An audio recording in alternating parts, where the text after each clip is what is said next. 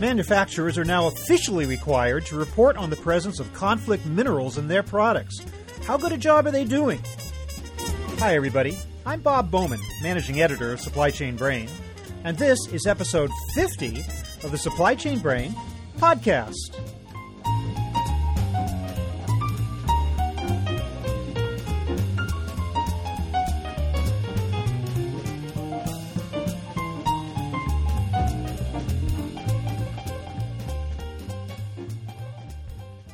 Well, it's been about 4 months since the Securities and Exchange Commission's new rule on conflict minerals reporting has been in effect.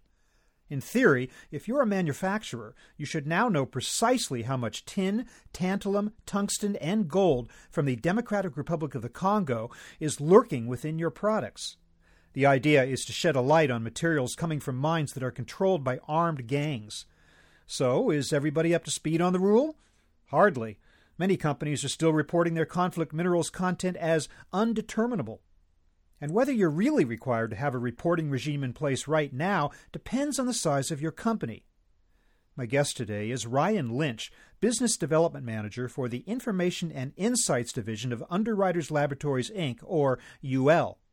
He talks about how good a job companies have done so far in complying with the conflict minerals reporting rule, and the realities of trying to identify trace amounts of these materials in a global, multi-stage, multi-partner supply chain. He also offers a solution to the problem. So here is my conversation with Ryan Lynch.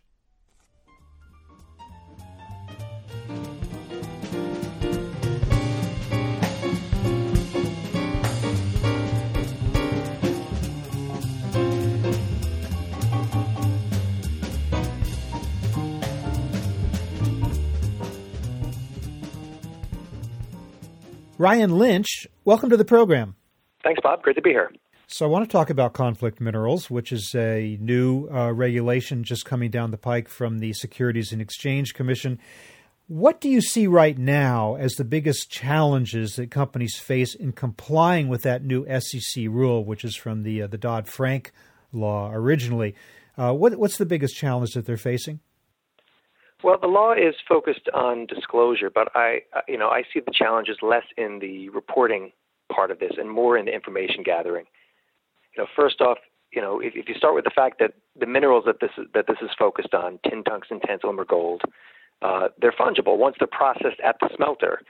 So, when I first approached this, I thought of, well, how do we actually trace a mineral back to its source after it's smelted down? Am I actually, trying to look at this molecule by molecule to see if the tin in my solder in my product came from which mine? Luckily, that's not the case. The industry addressed that pretty early on by establishing the conflict-free smelter program, which is a standardized way to manage this critical control point, being the smelter or the refiner. If you think about the scale and the complexity and the sheer number of components in the laptop you're probably using right now, and you decompose that into each underlying part and subcomponent and sub-subcomponent, and then try to first just to determine which of those parts contain these metals, tin, tungsten, tantalum, or gold, that's a big undertaking by itself that requires a great deal of time and expertise, both of which companies never have enough of. Then if you try to create a chain of custody that links each type of interrelated information, parts, products, suppliers, etc., so that you can establish and document those relationships from product to component and component to subcomponent and so on until you reach a point where you're able to confirm a relationship with the source of the information that you need, be that a certified smelter or an actual mine. That's a huge undertaking that relies on many, many interrelated parties and different types of interrelated information. And then try to gather the information related to conflict minerals from each of those parties, or more specifically, facilitate a process where those parties are collaborating with their direct business partners to gather and report the necessary information downstream, from party to party, and then try to interpret all that information as it cascades downstream, to where you are being the customer. That's a lot. And then you've got the challenge of trying to validate some of the claims that are being made from your supply chain. So that whole thing that I just described, that's the hardest part as far as I could see. Is that all, really? Yeah, that seems like that's a tremendous challenge that you just described. Although I would have thought, I thought that the real tracking or tracing aspect of it did take place at the smelter. Is that in fact the case? That's where you can determine where which mines that stuff came from, and after that, it's virtually impossible to tell. Right. So, there's been a big focus by the industry on managing that point in the supply chain. It's the thinnest point of the hourglass, and like I said, it's where the material essentially becomes fungible, and you really can't trace it beyond that point. So there is a conflict-free smelter program that UL is an accredited auditor for that essentially does a chain of custody audit from the smelter back to the mine, and looks at all the material on site and everything that comes in and everything that goes out, and tries to associate all of that with documentation that takes it back to a credible mine. The whole industry is really reliant on that program, and that started pretty early on when this began to become a real thing. Even that said, you've still got from the mine back to the customer, there can be one or a dozen nodes in the network to try to trace this back to one of those certified mines. I think we've done a nice job of that with the platform that we've put together. You try it for a single component in a single product, and it feels really hard. Then you explode that out to hundreds or thousands of products and components and suppliers, and you get the idea of the challenge that people are faced with. When I first started to work with this particular project, I wasn't sure how possible or feasible that it was, but it feels a lot more feasible now that we've gotten further down the path. All right. So, what was the initial deadline? It was May of this year, was it not? That the companies first had to start filing reports of conflict minerals content in their supply chain? Correct. That first disclosure period was 2013, and then the disclosures were due in May. That was pushed back a bit till June, and now 2014 is the second reporting year. Years 1 and 2 for large companies, they have the ability to report undeterminable, and that was a way for to essentially accept how big this challenge is, and to be honest about the fact that people would be spending a lot of time gathering this type of information, but would probably find resistance or find gaps in information or experiment with new ways to gather it. So this year is the last year that large companies can still declare undeterminable. Smaller companies have years, 2 more years beyond that. But from when I speak with customers, they're very conscious of the fact that time frame runs out, and they want to be prepared to be able to have as clear and defendable of a declaration that they can. And at that point, there'll be a number of companies that are subject to private sector audits of their disclosures, and I think that's something that people are very conscious of and concerned about as well. They want to make sure that they've got enough of the right data to be able to defend a declaration that their CFO or officer of the company is signing off on. What's your impression of how successful companies were in meeting that first deadline? Did they come up with the necessary reports, or are there some laggards who haven't even got that far yet? I think there's just under 6,000 companies that have filed, which was actually pretty close to what was predicted. So from that perspective, it's good. Many of them have been purposely vague, and I don't want to make that sound overly critical. That's not my intent. I think the fact of the matter is that there aren't a whole lot of companies that have the necessary information to make a very clear and transparent and valid and auditable claim that their minerals are conflict-free. We're still pretty early in the process of gathering and validating that information. Like I mentioned, luckily the law gave that 2-year grace period to claim undeterminable, but the window's closing. At this point, I see a lot of companies who had relied on manual spreadsheets and email to gather that type of information are realizing that there's limits to how much that can scale, and they're starting to look at solutions like the one that we offer. So they're on their way, but they're not 100% there, even in terms of that first deadline necessarily. Yeah, I mean they've disclosed information, but there's still just a lot of gaps in information, and just a lot of work to do with something that's of this scale and complexity. And there's also, I think, the challenge of just integrating the reporting requirement into their everyday operations. I mean, it has to become almost second nature in an ongoing way. Do you think that companies are beginning to adjust in that manner, or is it still a tremendous effort that they're putting forward just to meet the requirement? I think people are still buried in trying to figure out how to gather the information. And I agree 100%. Anytime you've got some sort of risk management function, in particular with something like product risk and supply chain risk, which is big and complex and oftentimes outside of the walls of your own organization, mistakes that companies sometimes make are, they've got the compliance guys sitting in one cubicle on one side of the building and the sourcing or design or the engineering guys on the other side of the building, and they don't speak enough in many cases.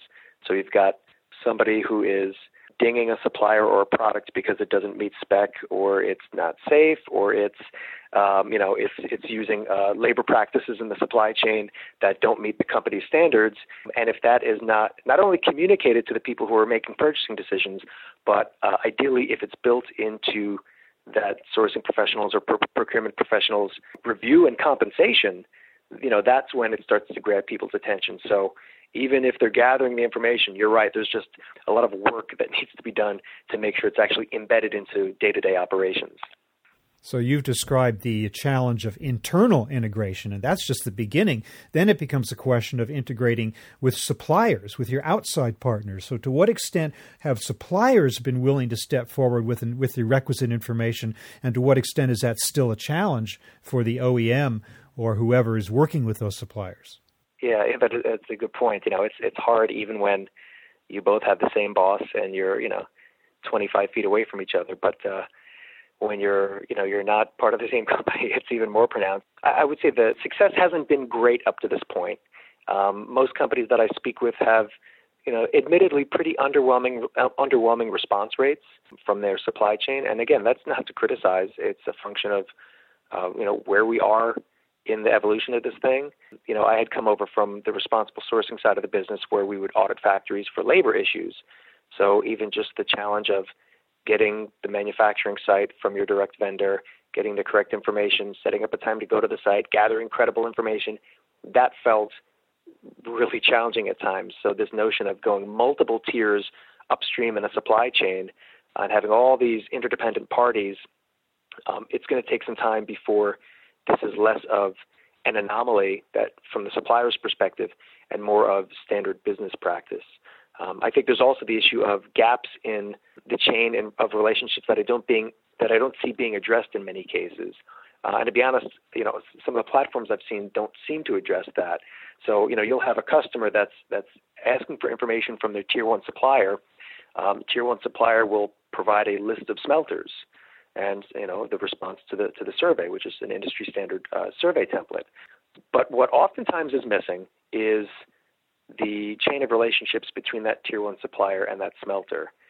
And I don't see people really digging into that question as much as I think they should, or as much as their auditor will, or as much as their B2B customers may.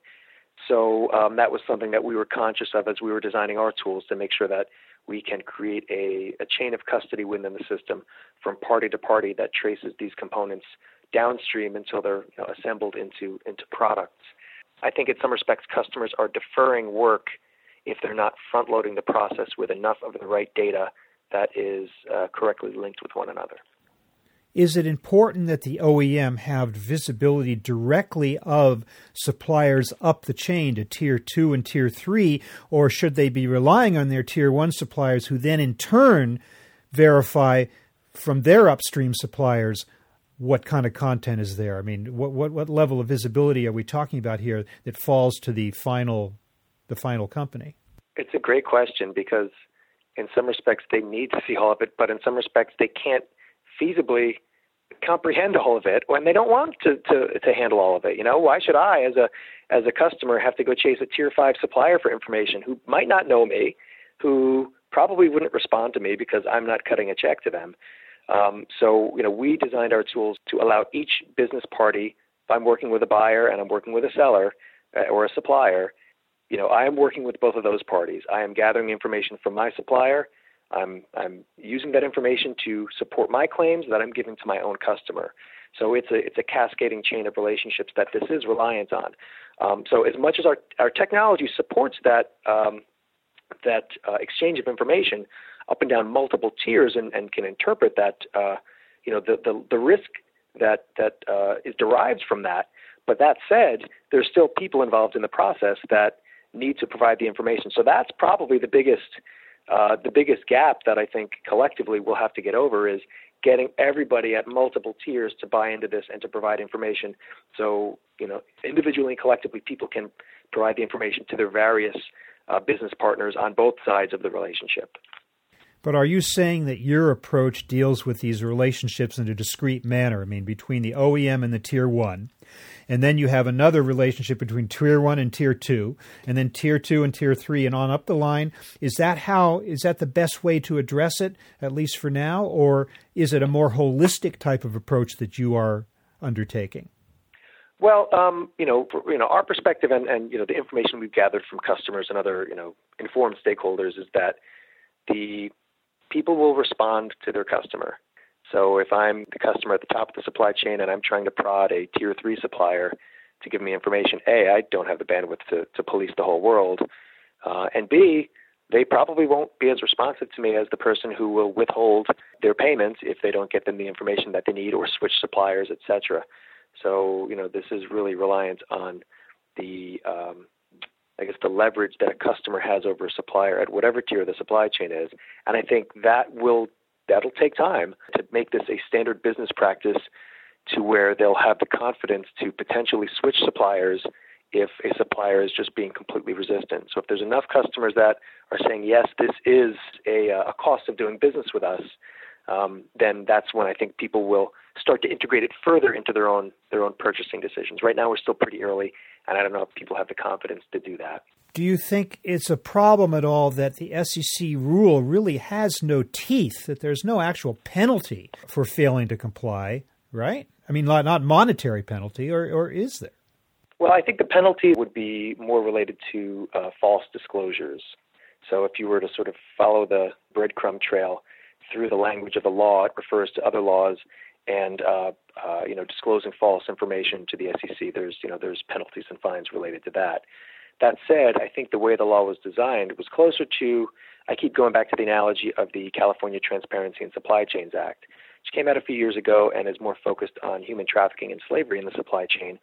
And that law is focused on disclosure. It's not focused on preventing human trafficking or slavery in your supply chain. You can disclose that, yes, my supply chain is a mess, but as long as you're disclosing, you're in compliance with the law. So what it's really relying on are those other parties to act as enforcers, consumers, B2B customers, institutional shareholders, NGO media, who then, once this information is brought to light, those would be the folks that would apply the pressure that ideally continues to move us in the right direction. So tell me a little bit about the concept of the platform. Is it in any way similar to kind of old style or previous approaches to create supplier portals? Is it a unified place where everybody feeds information in? What exactly is the nature of this platform that makes this reporting possible? Well, we extended this from a pre-existing platform that UL had acquired called WorkSmart. And that was built in 2006 and really focused on retailers and the chemical content or their formulated products. So soaps and floor cleaners, things like that.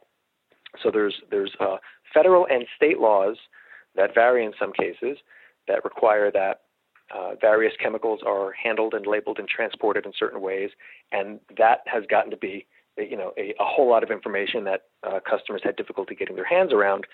So, we had built this platform to gather that information, the chemical composition of the formulated products, and screen that against those requirements, and then provide information to the customers so they're in a position to handle those chemicals or chemical-based products in a way that's in compliance with federal and state laws.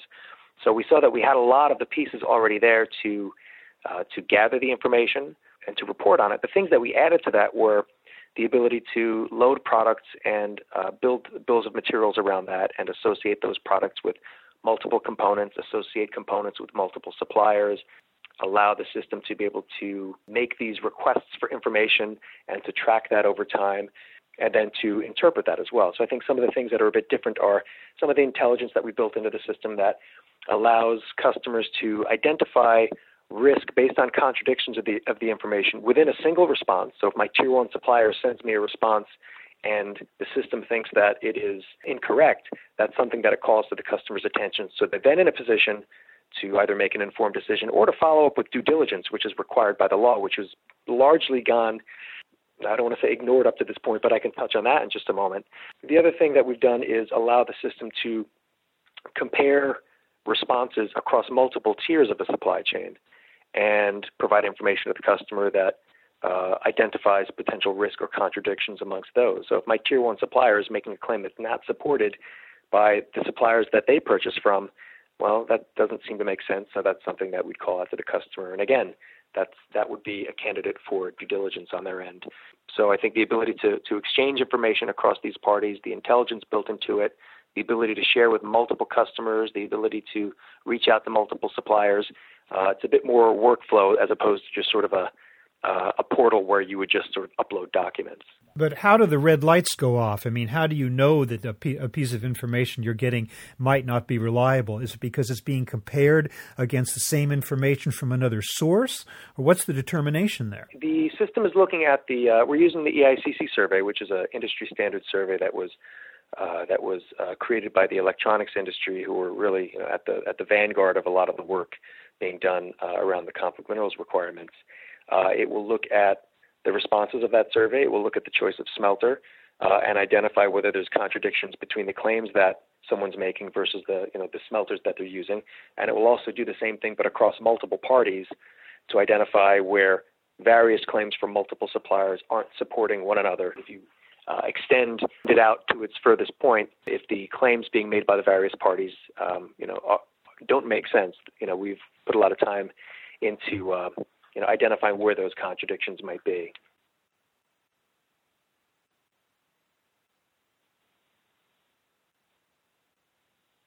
Right, and a big one of the big challenges that a lot of customers have is around validating the information. So we still are really early in this process. We sort of collectively, and people are still having difficulty just gathering the information and starting to interpret it. So when the information comes back, people are now starting to ask the question, okay, something seems wrong, or I need to validate the information, or I don't trust this claim. Now what? So I think that's sort of a big question that's been out there in the industry. One of the reasons we started going down this road is because the responsible sourcing group within UL has been doing this work for some time. We were working fairly early with the EICC in piloting some of the tools and methods that are used for that conflict-free smelter program, and we're still an accredited auditor for that program.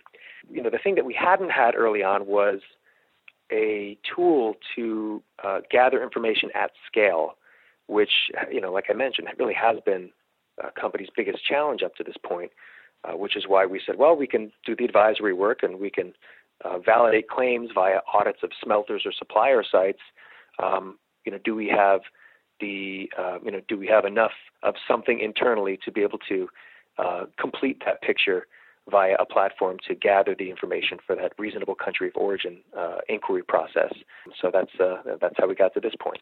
Should we assume that this is only the beginning, that such rules will be applied to a greater number of countries and a greater number of raw materials in future? Yeah, and I see this happening, in conflict minerals, but also with other sort of analogous examples. So, in conflict minerals, I know that there's proposed legislation in the EU. I've seen sort of outreach to local legislators in Canada and the UK to have similar laws. I can see the U.S. law or the EU legislation, if it's passed, being extended to other countries, such as Colombia. There have been some media exposure of the FARC and benefiting from tungsten. There's also been media write-ups about tin in Indonesia with human rights issues and safety issues. So it's possible that there's it's extended to other regions or potentially other minerals. But then I mentioned this earlier. We've got just tons of state and federal level regulation, even within the U.S., not to mention countries around the world. You look at something like California Prop 65 and Washington state laws related to children's products. And, whether it's conflict minerals or human rights in the supply chain or the environmental impact of products or the chemical content of products, there's just a lot of things that represent a lot of different types of risks in a lot of different types of products. So, if you were to sort of make a matrix of all those things, it gets really big and really complex. And then you add to that the countries where I want to distribute my products, and it gets to be a lot. So we've been, at UL, have been focusing a lot of our efforts on, not only validating and certifying and testing and inspecting to some of these standards, but also, providing designers and engineers with the information that they need as early as possible in the design process to be able to design and manufacture and source products and have the information at their fingertips to be able to do this, and also ideally, comply with regulatory requirements and sustainability requirements, their own or their customers. Well, it's good to hear that the technology does exist to help companies comply with these new rules on conflict minerals. And so, Ryan Lynch, I want to thank you very much for bringing us up to date on the situation and how companies are doing in complying with the SEC rule. Thank you very much for being with us today. Thanks for the opportunity. I enjoyed the discussion.